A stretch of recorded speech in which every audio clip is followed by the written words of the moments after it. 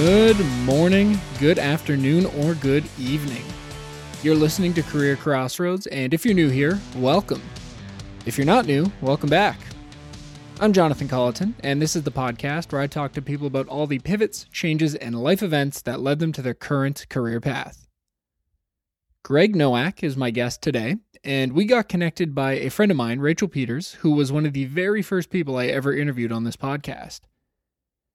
Greg's story, like all stories on Career Crossroads, is about a winding career path, but it is also about so much more than that. This is the story of a man who very early on in his career woke up one day in the hospital to find out he had been in a coma for 15 days. Greg had suffered a traumatic brain injury, and he literally could not understand what was happening to him when he woke up. He couldn't walk, he couldn't express emotion, he couldn't even feed himself, and yet here he is, 25 years later, talking to me about that experience. This is also the story of how Greg spent years recovering from his injury and how the people that helped him recover influenced the career that he has today. I want to warn you that there is some brief reference to suicidal ideation in this conversation, but Greg's injury is not a result of those thoughts. Better for you to hear about it from Greg than me, so let's get right to our conversation, and then afterwards, we'll talk about what we can learn from Greg's story.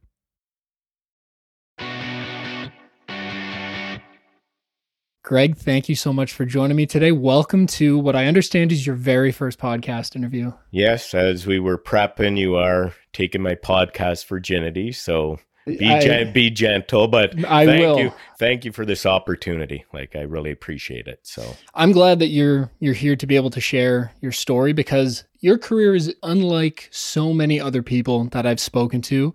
And a large part of that is because, as I will have prefaced in the intro to this episode, you had a very traumatic brain injury about 25 years ago, and that has had a massive impact on your career and what you have chosen to do since then. And I know you're here to tell me about that and to talk about that, and we can spread awareness about what traumatic brain injuries are like and what the recovery is like, and to hear also how it has impacted what you've done. I'm really excited. People are going to have the opportunity to hear that today. Excellent. Hey, the best cure for ignorance is knowledge. So again, thanks for allowing me to share my story with you. All right. Well, like all stories on this podcast, we have to go back and talk about what you were like when you grew up, where you grew up, the things that were influencing you, and basically what are all the factors that sort of influenced maybe the first thing you ever thought you might want to do as a career. Okay, great. Well, I was born and raised in Sault Ste. Marie, Northern Ontario. Go Greyhounds, and oh yeah, it was a great place to grow up.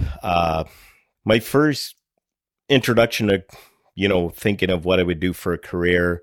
My grandfather owned a restaurant. My father owned a restaurant, and it kind of interests me.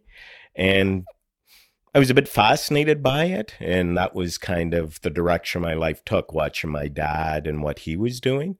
So that's what made me make the decision maybe to explore business as my first career path. Okay. And like I told you earlier, Jonathan, while we were prepping for this, back in the day, back in 89, 1990, things were a bit different. I wasn't too strong in high school with my marks, and basically my Ontario academic credits, my grade 13s, basically pigeonholed me into that direction as well. University of Windsor accepted me into their business administration program, and that's what I decided to do. Okay. Did you work summer jobs at the restaurants? Yeah, basically my first job was a short order cook for my father at his restaurant, and I was fired numerous times. He would get frustrated. I've learned through rehab to write things down. I didn't with him, and so we'd have a busy Saturday lunchtime, and I wouldn't take his advice, and sure enough, I'd mess up all the orders, and I'd be in the car waiting to go home. So yeah, I was fired quite a bit, but yeah, that was my first experience. And my first job was when I was 16, I was a stock boy at the Byway at a department store in Sault Ste. Marie. So that was my first. I remember Byway. Yes, aging myself dramatically. We'll hear about that more as we talk. And yeah, it was my first actually, I guess, experience in retail. Yeah. But yeah, business kind of fascinated me through my father and grandfather. Okay. So then why, I know you talked about your grades, but like why specifically the University of Windsor? And maybe this is the perspective of me having grown up in Toronto. There's a lot of schools around here, but in Sault Ste. Marie, I guess you had to go away to go to school. Basically, like we have Algoma University, Sault College up there, yeah, but your choices were limited. And I find a lot of my friends who I went to high school with, when they went away to university, wherever they went to universities, where they'd end up with their career, right? Or their job, because the Sioux's a steel town, and, you know, Algoma Steel, they have Ontario Lottery Corporation now, but it's pretty two industry town. So you pretty much had to move away to get a specialized field. So, okay. And of all the cities that you could have gone to, was it like Windsor was the option just because that's where you got accepted? Yeah, and I guess my upbringing, it was my parents sadly separated when I was 12, and my mother moved away with my siblings to Windsor later on, so that was part of the decision as well. There. Okay. Yeah, I had family there, and so, you know, I'll go to them as well. So that was one of the decisions to go to University of Windsor.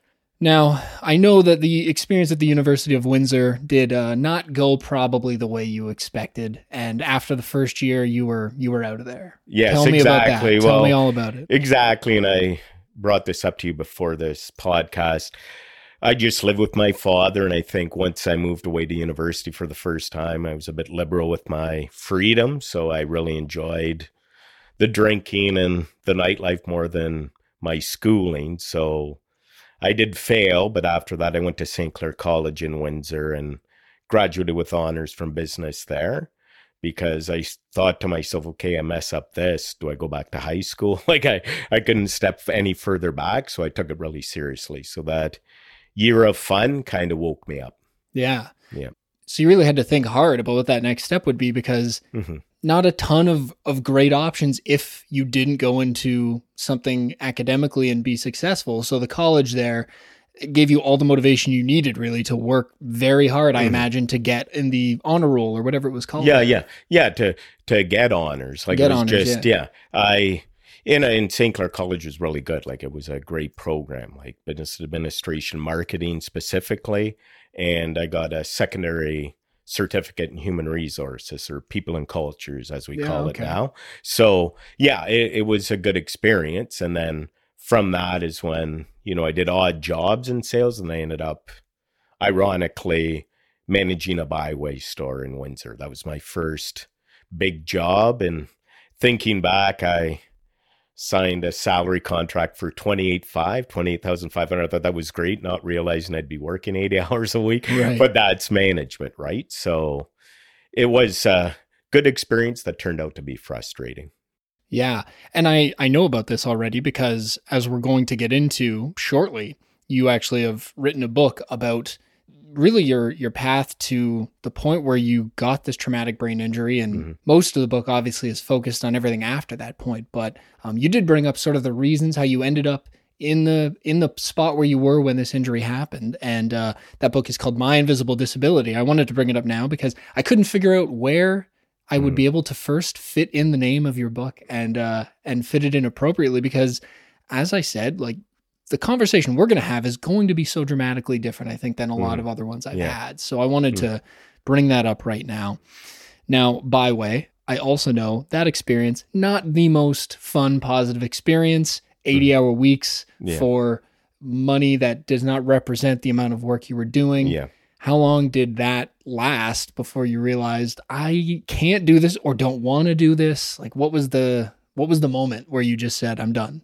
I would say about 6 months in, and that was a great kind of segue for my book. And I talk about at the beginning of my book how I ended up in Victoria, British Columbia. That's where I ended up receiving my traumatic brain injury. It's almost like I realized, is this for me? Like business administration. I was really frustrated. And I talked to you, Jonathan, while we were getting ready for this, about the mental state I was in. Like, I don't think I was mentally healthy. And looking back, I wish I did get help. And I think I put these expectations on myself. I think 1996 was different from nowadays. But for some reason, I put pressures on myself to have the wife, the kids, the picket fence, the house. And I was just so determined to get that I ignored the fact that I had it pretty good. And and it ate at me. And that led to, as I like to call it, my quarter life crisis. I'm like, you know what? Even though I have this great family and everything's settled pretty well after I graduated, I got to get the heck out of here. So I thought, you know what?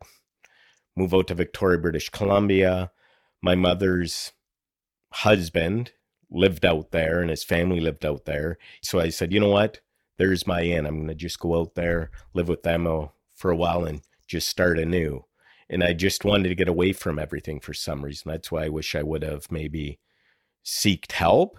But I think us being male is that pride thing. I'm like, you know what? I don't want help. I'll just figure it out on my own. I think that kind of bit me in the backside looking back. Right? Yeah. So, and I think times have certainly shifted, but what we're talking about is like the mid 90s here. Yeah. That is the era of like man up and figure it out too, right? Exactly. So it's a different world now. And I think kind of an indication of the fact that people are willing to talk about these things. I'm often pretty vulnerable in this podcast talking about like why I'm considering a change and you know, when I'm happy or unhappy about things. Mm-hmm. So I think things have certainly shifted, and more males in particular are willing to open up and talk about that kind of stuff and get help when they need it. But definitely back then, like that was not common, right? So so you just pack up and go out west and you head to BC. Did you even have jobs lined up, or were you just like, I'm going to buy a plane ticket, and once I get out there, I will figure it out and, you know, I'll survive because that's what I got to do? Oh, no, you hit the nail right on the head. Like I remember I bought a mountain bike because I heard it's great for that. That would have been my transportation. I had my one piece of luggage and said, I'm going out. And I still remember my memory's pretty intact considering I had that traumatic brain injury. I remember getting off that plane. I remember it vividly. What do I do? I got off in Vancouver. I'm like, how do I get to Victoria? Like, I was totally lost. Thank goodness this wonderful stranger said, oh, come with me. And I caught the ferry and ended up in Tawasin in Victoria. And I'm just like, okay, cool.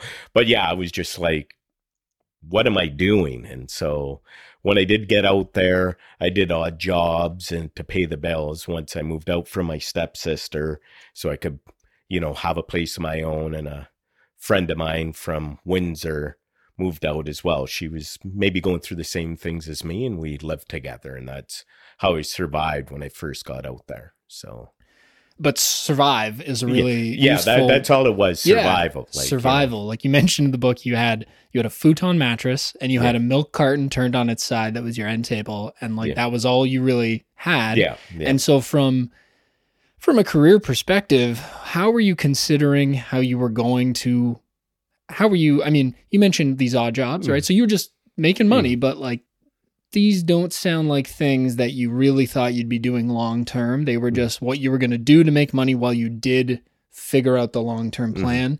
Did you have any ideas about how you'd put that degree to use in order to get into something in the business world, or were you just totally lost? I would say I was lost. Like I ended up getting a job managing or working in retail, you know, in November, and I was going to just start over again. And I think just the mental state I was in, I just didn't like where my life was going. Like I did have suicidal ideation. I'm like, I moved out west thinking I could do something different or make a change, and I'm doing the same thing. So it just led to more aggravation. And I remember one of my best friends came to visit me, and then after our visit, after a week, he said to my mom, what's wrong with Greg? Like he's just in such a state like of frustration. And so I was going to start that job, and that's, you know, the couple of days before I took my last shift. And you mentioned those odd jobs. I was a cleaner at a 5-star hotel in Victoria, and I worked the graveyard shift. I remember walking home, and you know, I was going to start that new job in 2 days, and I'm like, okay, is this my life? Like, and spoiler alert, this is in my book. I came to the bridge where I lived. It was on the street where I lived. And I thought, you know what? Maybe this is it. Like I'm going to end it. But I didn't, because I'm a mama's boy. I'm self-proclaimed. I don't think that's helped my dating life much, but anyway, that's another podcast. But yeah, I didn't because of that. And that's the last thing I remembered for 15 days. Like I was jump from behind, and, you know, many perpetrators, you know, just focused on my head and beat me up. So that's how I ended up with my brain injury.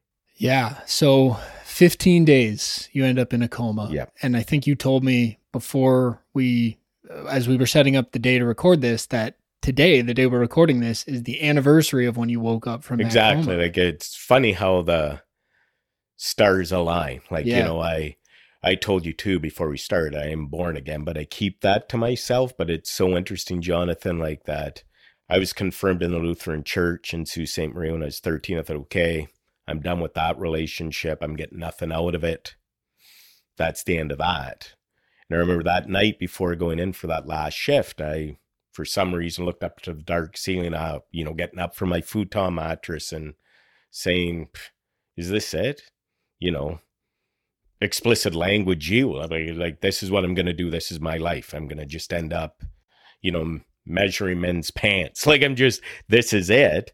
And then sure enough, this happened to me. And from there, as we discuss, I got my direction, but I got it in a horrific way. Right? Yeah. So, and the measuring men's pants comment is, of course, in reference to you were about to start a job. Yeah. That's what I mean. Like, sorry. Very good. That's good.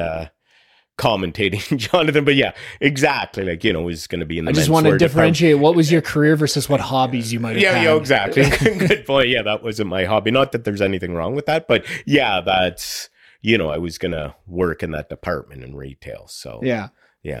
All right. So you get assaulted. Yeah.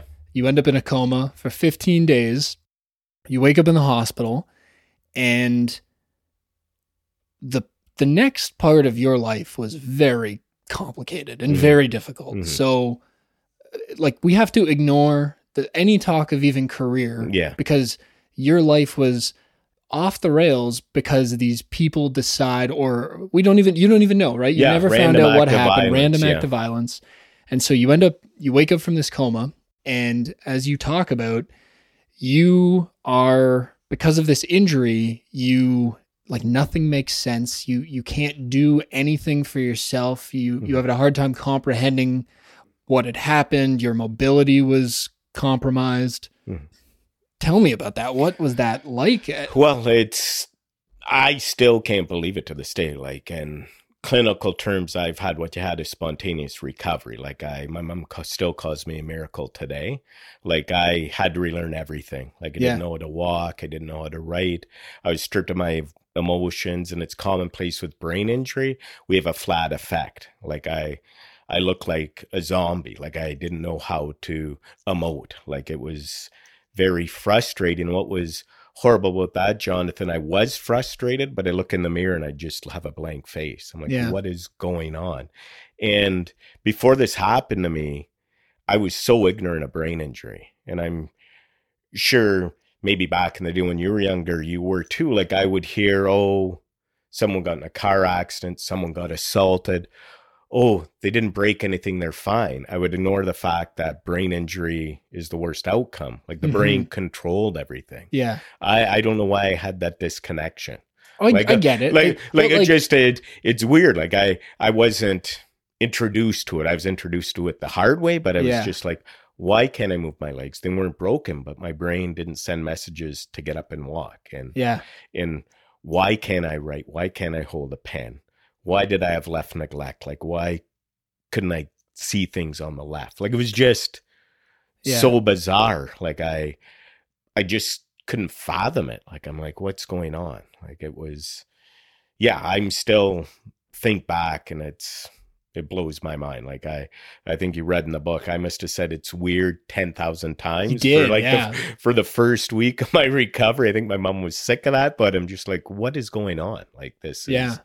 And I still don't know what happened. And I count that as a blessing because, you know, if someone would have told me, Greg, before this happened to me, you got a great job in business in Toronto. I'm a small town guy. I'd be like, no, I'm not going to Toronto. It's scary, because I was fearful. But now, because of my faith, I've been doing this for 20 years. I walked here. Like, I'm just, you know, I'm strong in my faith, and I don't worry about those things anymore. So it's... And it's...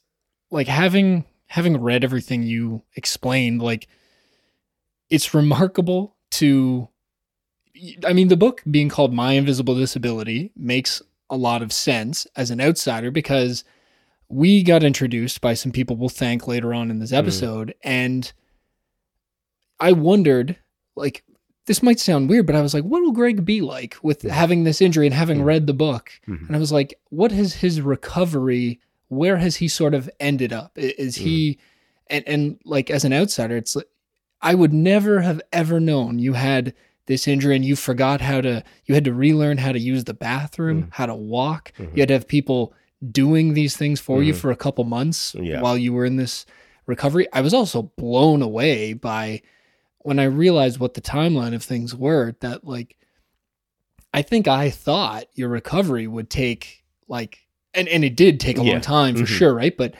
like you were mobile within a couple months, but like the way you write about it, it was so difficult in that time to have to do the therapy and rely on other people to do everything for you. Right. Like your mother was huge, obviously. And you bring her up, I might get incontinent emotionally. Like it is, you know, if it wasn't for her, I wouldn't be having this podcast with you today. And that's something I'm sure we'll press upon as we talk more. I was so fortunate and blessed to have an advocate in my mother and Allison that you read in the book, like my girlfriend at the time, like they spoke for me when I couldn't speak. And that resulted in amazing care and rehab. So I owe a lot to them for that, because I see some people who don't have that, and it's quite sad. Like I'm welling up right now, and it's just something that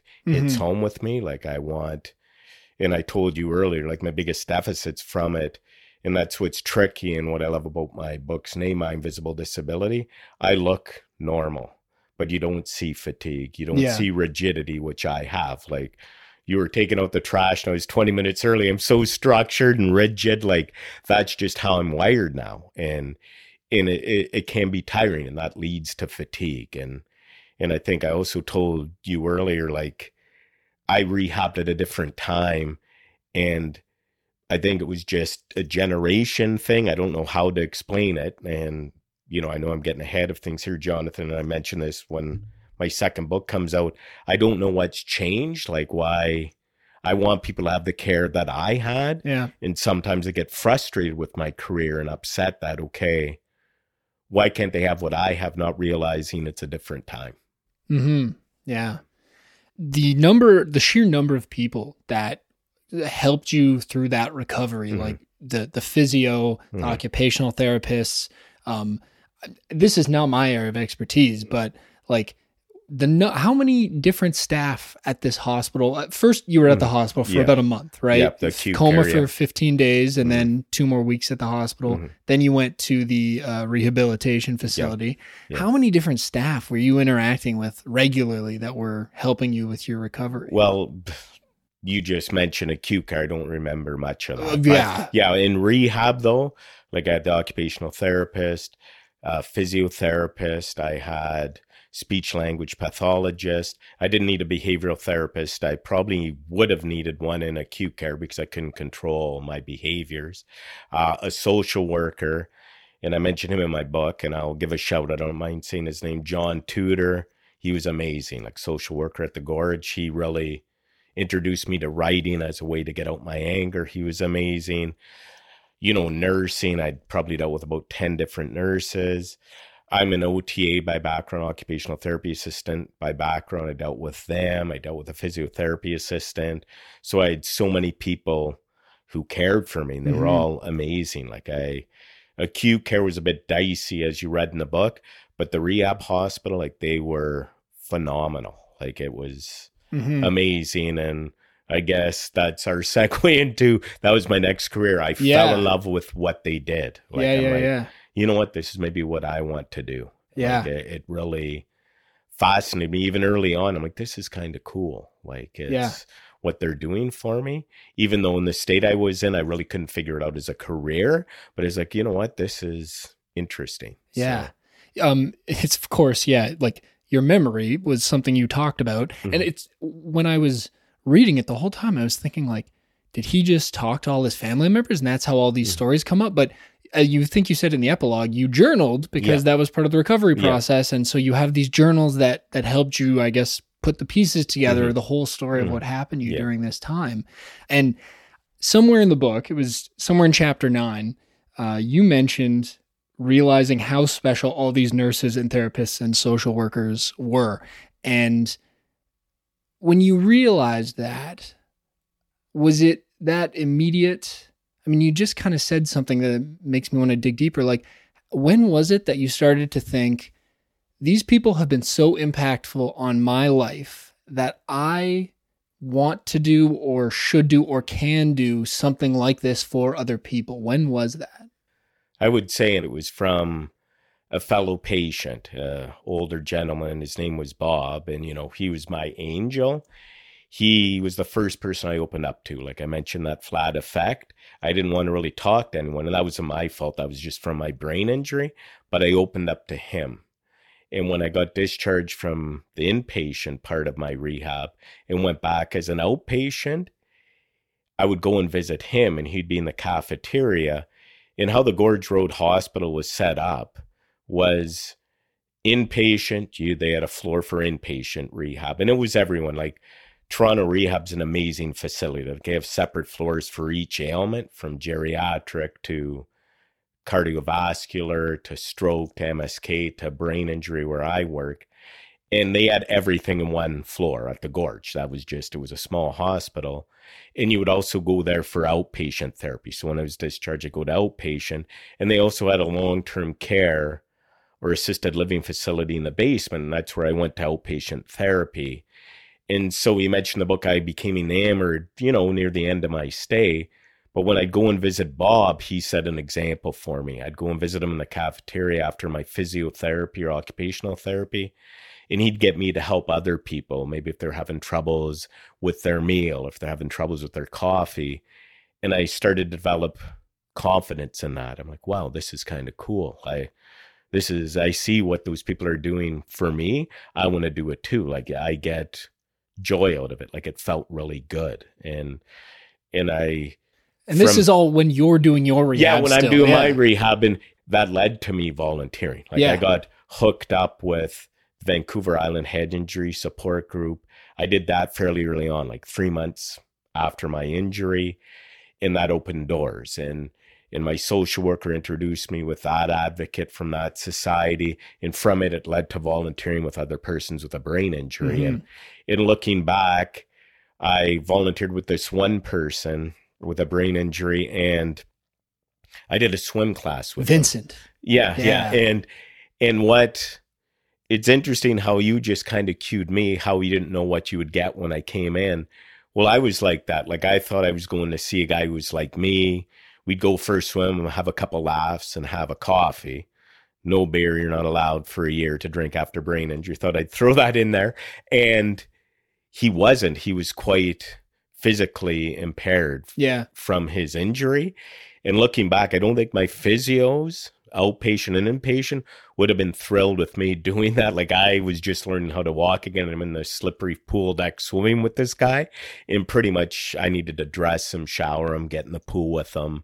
But he was amazing. He taught me stuff too. He gave me perspective. Like, this guy lived on his own. I'm like, how good for him. Like, I was fascinated by, oh my goodness, how was he doing it? But he did. Like, that was true survival, and he wanted to be independent, right? So early on I started volunteering. That's how I started to fall in love with it. And I did other volunteer jobs. I was a bingo caller at a retirement home, and it was quite interesting. Like, I enjoyed it. I'm like, you know what, this is kind of cool. Like, I like doing this. So, and you told me in your prep notes for this that it was really like 2 years of rest and recovery after that to I guess, like, tell me what rest and recovery really means. Cause in my head, when I hear 2 years of rest and recovery, I'm thinking like, you can't work. So, sure, we're here to talk about careers, but you couldn't. You have to prepare your body and your mind to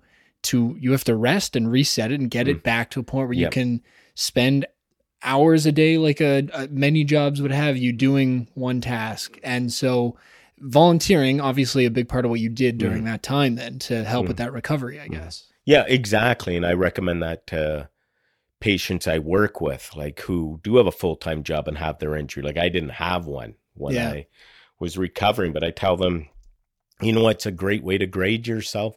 Volunteer. You're doing great work for people. You see if you can be on time, if you can do things, if you can follow a schedule. And it's a real way to test yourself because the rehab hospital was a controlled environment for me. Yeah. Out in the real world, I didn't know how I could handle it, right? And you mentioned the 2 years rest and recovery. I was very fortunate to have a very supportive family who allowed me to do that. Some people don't have that wonderful gift. Like I'd had the ability to do that. But during that time, I did more research on brain injury and I also did more volunteering. I said, you know what? I'm going to look into going to school for this. Like, Okay. so that's Yeah. kind of, but I also knew it would be a test for me. Like insight's a huge issue with persons with a brain injury. Some people don't realize their issues, but I kind of was in tune to it right away, like my fatigue and how am I going to handle it? So I had to really be cognizant of, okay, prepare yourself, Greg. Something might come up you didn't expect when I went back to school. So Yeah. yeah. Wow. So then you were doing, it's not like it was this moment all at once where you're like, No. I'm going to go back to Mhm. school and go Mhm. become an occupational Mhm. therapist or occupational OTA, I think you said before. Yeah. Yeah. So it was this buildup over time of the research, and as your recovery progressed, you ended up going to school back in Sault Ste. Marie. Mhm. So how did that happen? Because you're across the country. You've got your mom out there who was so pivotal Yeah. in your Yeah. recovery, as you Yeah. said. Why Sault Ste. Marie? Why'd you end up back there for school? From a purely like career standpoint again, Yeah. was it that program in particular was incredibly solid and a well-respected program, or was it the call of back home or something else? I think everything, that comfort level, and just to kind of sum up stuff with, like, I've been all over the place early on in my life. My mom and Brian, my stepfather, who was very instrumental in my recovery as well, sadly, his sister was dying of cancer in Kitchener-Waterloo. So they moved back with me. So we all came back to Ontario. And I actually lived and did that rest and recovery in Waterloo. Like we rented a farmhouse. It was amazing. I was able to really rest and do things there and do volunteering there. But the Soo also was comfort level. I had friends up there, my father, my stepmother, Kathy. Like, I'll just plug this out there. It was difficult for me early on being from a broken home, but I was blessed with an amazing stepmom and stepfather. And, we're the Brady Bunch. I think I have, what's the math for? I think I have about 12 extended siblings. So, they were all amazing and they were instrumental praying for me in my recovery too. I'm not going to not say that helped out in my recovery either. But yeah, the comfort level, and Sault College they have a great nursing program, but they also had an amazing occupational therapy assistant, physiotherapy assistant program. And I wanted to go there. I didn't want to become a physiotherapist and occupational therapist because I didn't have an undergrad, which is 3 to 4 years. And then you need a master's. So that's another 2 years. I'm like, by the time I'm done my schooling, I'll be doing rehab on myself. So I just said, let's do a 2-year program and see what happens. And that's what I did. I went back for the assistance program up in Sault College. Okay.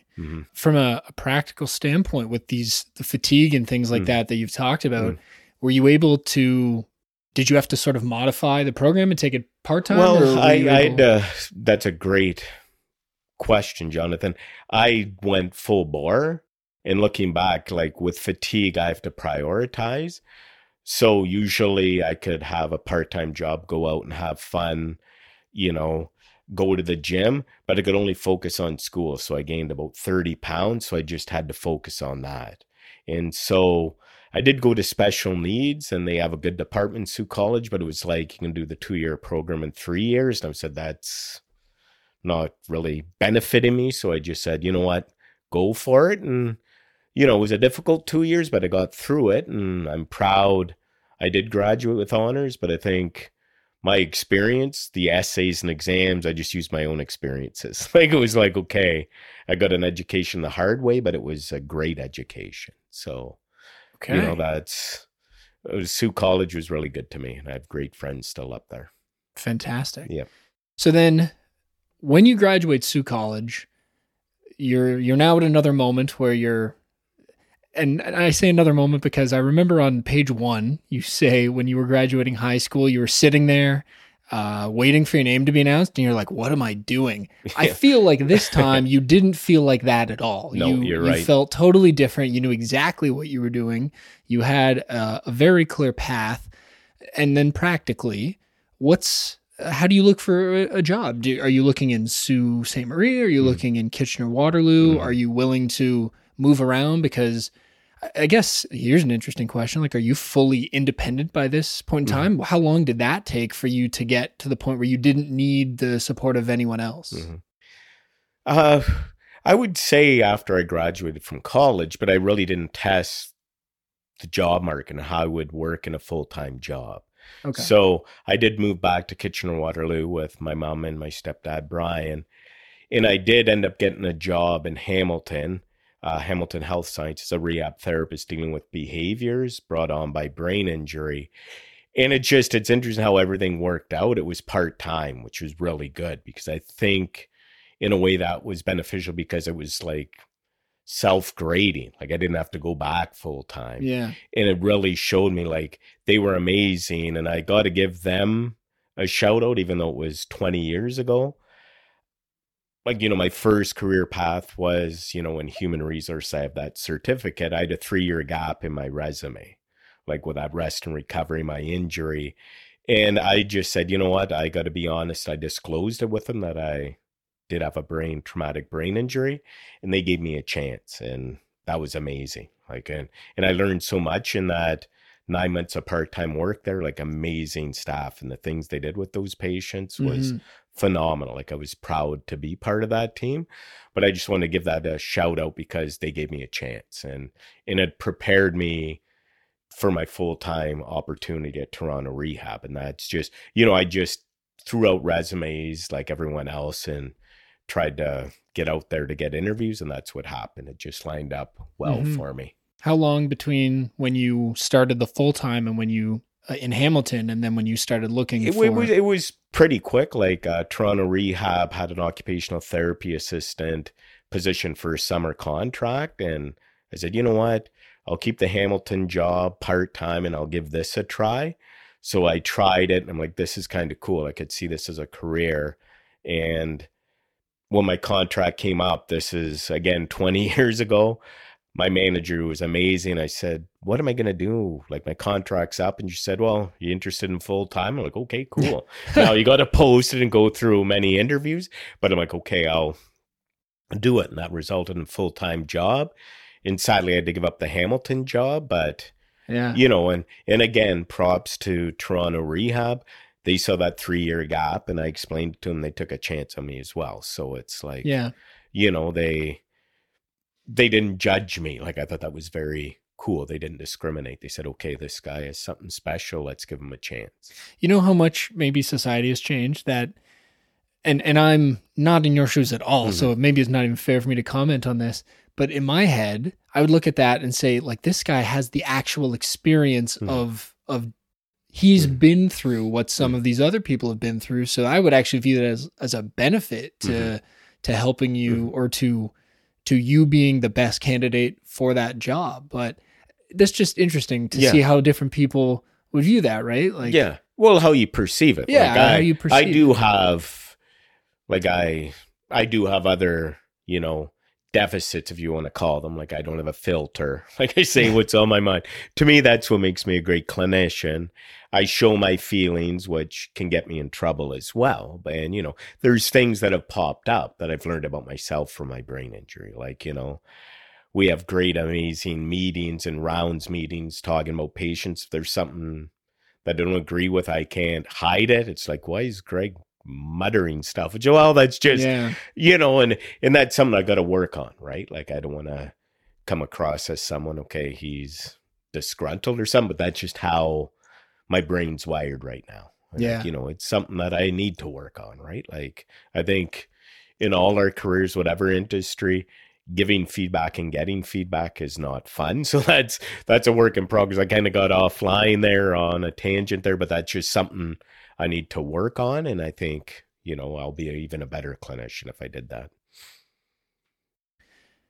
So were you moving around location-wise when you finally got the job in Toronto? Did you move there? Well, you're going to probably think there is something wrong with you.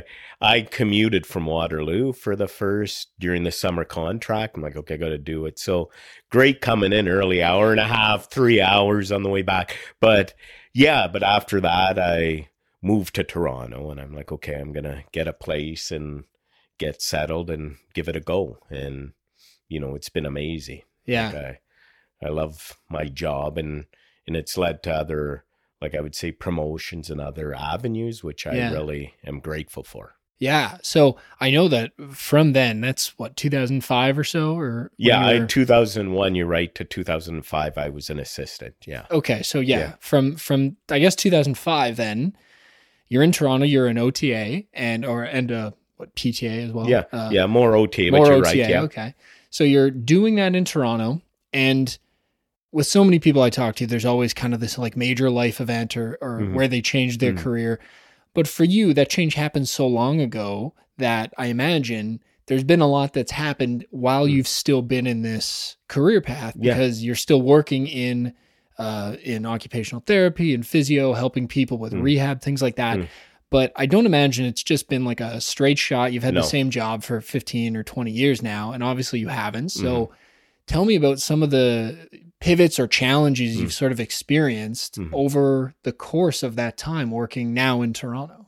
Awesome question, Jonathan. And like in 2005, I became a rehab therapist, like the job in Hamilton, but at Toronto Rehab. I'm grateful they gave me that position. And after a couple years, it really started to wear on me.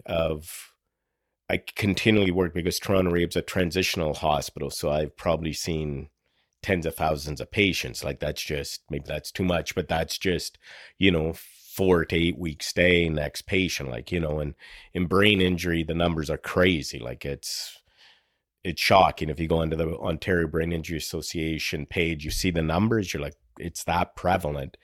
So after about 6 years of working in rehab, it really wore at me. Why didn't these people get what I got? Like, why did I recover the way I did? And, I'd meet someone or a patient that was in a coma for 2 days and couldn't walk and couldn't see. Like, I was just like, why was I so fortunate? And it really wore at me. And I got to give Toronto Rehab credit again. They gave me a year leave of absence to kind of figure out, okay, what am I going to do with these issues? And from that, not that it helped, but I ended up working in long-term care in Sault Ste. Marie again. I went and, lived up there. I paid a rental, but I got to see my dad some more. And it opened my eyes to long-term care as well. But it really made me deal with, okay, Greg, how can you deal with this issue of that guilt that I had? And I just summed it up best. I did a lot of praying and going to church. And I was just kind of like, okay, you're there to help people. And they may not have the outcomes as you, but at least you can help them. And that's how I dealt with that issue. And so since then, from 2008 till now, I've done other things. Like you mentioned my book. That was amazing. And I owe a lot to my publisher, Adonis and Abby. They're working on a second book of mine. Like they brought my story to life. And I remember my editor, he's a funny guy and very smart. He said, Greg, you're not J.K. Rowling. Like I'm all excited. Oh, I can quit my job. I'm going to be a millionaire. He just said that book will open doors and it's your legacy. And it has. Like it led to speaking engagements. And, I love speaking, as you're finding out. And, I've done keynote speeches, I've done conferences, I've done all these amazing things. And that book is my tool, my key to do such things. And I've probably given away more books than I sell because to me, it gives my fellow persons with a brain injury hope. And that's the whole point. And so my editor was dead on in that, you know what, Greg, cool it. You're still going to be working full time, but it'll give you other opportunities. So that's what that book did for me. And that was in 2006 it came out. And, you know, I probably did a poor job of promoting Jonathan, but, you know, it's led to some amazing things. And, you know, back to work, I've been also working in research since 2010. Like, and research fascinates me. Like, I do that one day a week. And I wish we had the technology we have nowadays when I was there. Like, there wasn't. But now through tele-rehab, people can still get rehab when they leave the hospital setting. And I find that amazing. Like, people isolate themselves, and this is a way for them to keep on going. So I'm thrilled that I'm involved in that. So, so as you can see, I've done a lot of things at Toronto Rehab, and they've given me that opportunity. So I'm grateful for that. Yeah. Yeah. So then right now, what is the sort of, I guess, title of or what you do on the OTA side of things? What's the level of progression there as a career? Well, to me as a rehab therapist, therapist. I carry out the programs from occupational therapy, physiotherapy, speech language pathology. If there's behaviors, I get involved. Like, it's, to me, a very specialized position. I really like doing that. And I'm meant for the front, Jonathan. Like, I think this is where my career at this moment ends. You never know what's going to happen, right? And I really don't want to move ahead. Like, I love the front. I get that. You know, and to me, and this is where I told you I'm strong in my faith, it's meant to be. Like, all I've worked with is brain injury, and that means a lot to me because I know I'm helping them, and I want to give them hope, and I want them to get what I had. And and it's interesting. That's how it's lined up. Like, as you can see, hopefully when you piece this podcast together, you see how it's that progression is like this is kind of meant to be like this. Yeah. Guy's meant to do this as a career, but I want to stay in the front. I love being with people like with a brain injury. So, yeah. So I suppose then what we need to talk about is the future for you. And you want to stay on the front, but you've talked about this second book. And I know you were thinking about it a long time ago because the first book came out in 2006.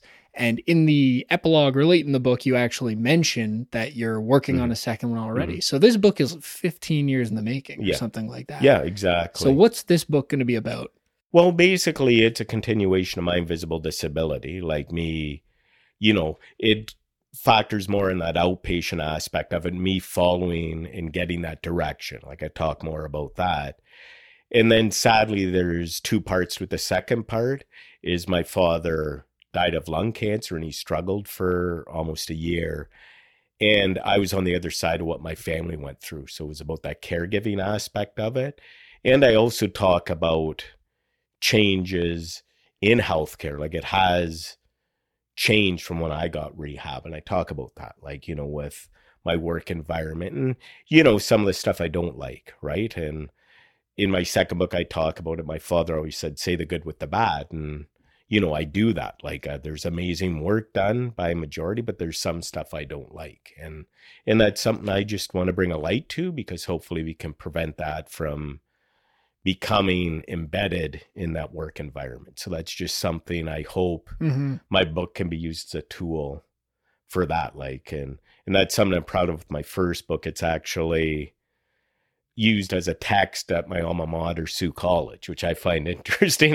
It just came to my mind now. And that would be great if this book could be used that way too. And just people think, okay, should I be acting this way or should I be treating people like this? So, yeah. So it's a bit scary, but I'm excited about it too, because I want people to learn, like, from my experiences, both as a patient and as a caregiver and as a clinician. Yeah. No release date yet, though. I can't tell people to go buy it for their loved ones for Christmas.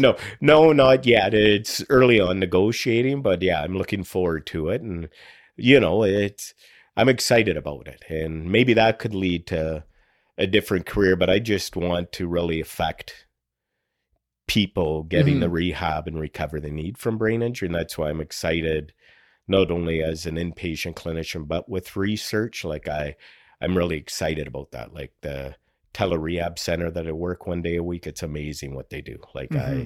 I talk to participants who are involved, and it's amazing. Like it's really, especially now with the pandemic, it's nice for them to connect with people virtually and talk and learn about therapy like cognitive behavior therapy or mindfulness meditation and things like that, and goal management training. Like this is stuff I wish I had. So I'm glad I'm involved, that we can give it to other people and it can hopefully benefit them, which I think it is. Like I interview these people on Tuesday and they love the groups. Like it's really amazing. So shout out to Dr. Green. Like amazing. Like it's really good. Yeah. And I know we've talked about numerous people over the course of this interview, but I know there are so many people that have sort of helped you get to where you are. So who haven't we been able to talk about that you want to give a shout out to? Well, thanks. And you and I talked about like the 6 degrees of separation. I worked with her a couple of years ago when she moved out west. Colleen Kuhlman, she's an OT, occupational therapist. She said, Greg, I know this podcaster, my friend knows a guy. And I'm like, okay, I'm interested. And that led to, I think, your friend Rachel Peters, who then we connected. So it led to this. So I'm very grateful for that. And, this is where I may get emotional. Like I give thanks to that because, I hope people learn something about brain injury, like from this podcast. And I just want people with a brain injury to know not to give up hope. Like, I've went from not writing and walking to running a marathon and having a second book. And, I'm very fortunate. Like what I tell my patients is you can't find a textbook with results and timelines for brain injury because there isn't one. Every single one is different. Yeah. And that's a positive and a negative because it's like, okay, why can't I get back? Like we just don't know. Right. So, on that front, I want to thank my mom and my family. They've been so amazing to me and giving me the support and advocating for me. I mentioned earlier, thank my publisher, Adonis and Abby, and my editor, Gideofer. He's an amazing guy. He's helping me with my second book. And I guess the shout outs, I want to give a shout out to, the brain program 9, 10, and 11. Keep up your great work. And, the research lab, I work with the brain injury discovery and recovery team, and specifically Dr. Robin Green and Brenda Colella. They're really amazing people and really giving to people like me. And, I just want to end, Jonathan. I think we're coming to an end. I think you notice I keep on saying persons, not survivor. And that's just something I've gotten in my vocabulary over the past 8 years. I was a survivor in acute care. I was a patient in rehab, but I'm a person again. And not sadly, but I do have deficits from my brain injury. I'm a person with a brain injury, but I am a person again. And I say that for everyone. That's a person with Parkinson's. That's a person with quadriplegia. We're people again. It's just we're dealing with issues that were not our fault.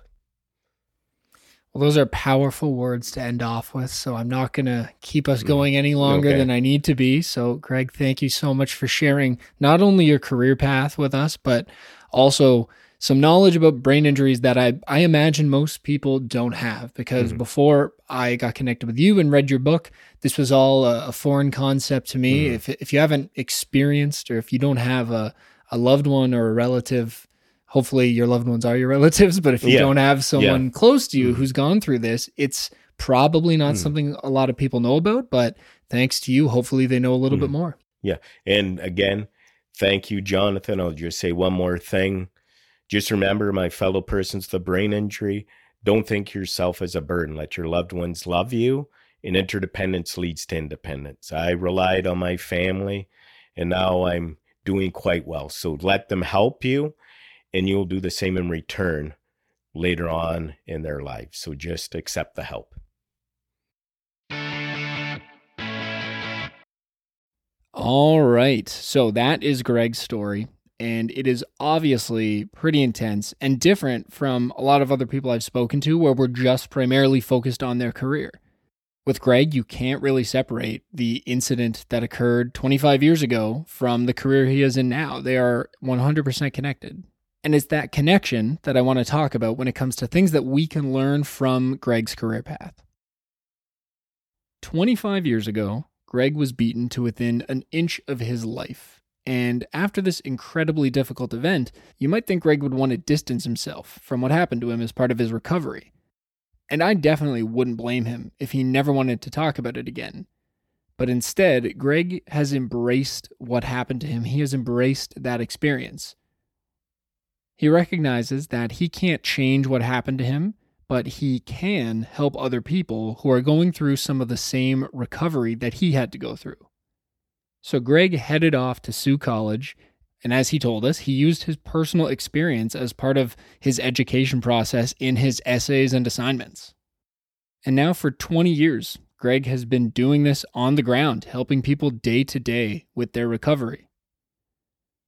Now, I know that traumatic events affect people in different ways, and not everyone is going to want to take the path that Greg did, and I totally understand that. I am not sitting here telling you that you should turn your negative experiences into positive ones. But what I do feel confident in saying is that Greg is proof that it is not impossible to do so. And given that, if you do have an interest in turning a negative experience into a positive for the future, it's probably worth putting in the work to see if you can. I also think there is some lighter learning that we can take from Greg, and it is probably more applicable to more people who are listening to this. So let's talk about that. I asked Greg what was the moment when he realized that he was interested in pursuing occupational therapy as a career after his injury. That was when Greg mentioned Bob, who he talks about a lot more in his book. And it was Bob who got Greg to start helping other patients in their own recovery while Greg was coming back in for his outpatient rehab. Greg had such a positive experience doing that he got in touch with other organizations and continued to volunteer his time and did that for years while he recovered. I think if anything, that just goes to show us the power of volunteering. If there's some kind of job that you think you want, but you just aren't fully committed to it, try and find a volunteer opportunity to go and experience that job firsthand. There is no better way to find out if a career is or is not for you than actually getting your hands dirty and trying it. As I said, that is perhaps the more practical of the two lessons for today, but I hope that one of them did resonate with you. If you learned something else from Greg's story, I would love to hear about what it was. So please reach out to me through the contact page at careercrossroadspodcast.com and let me know.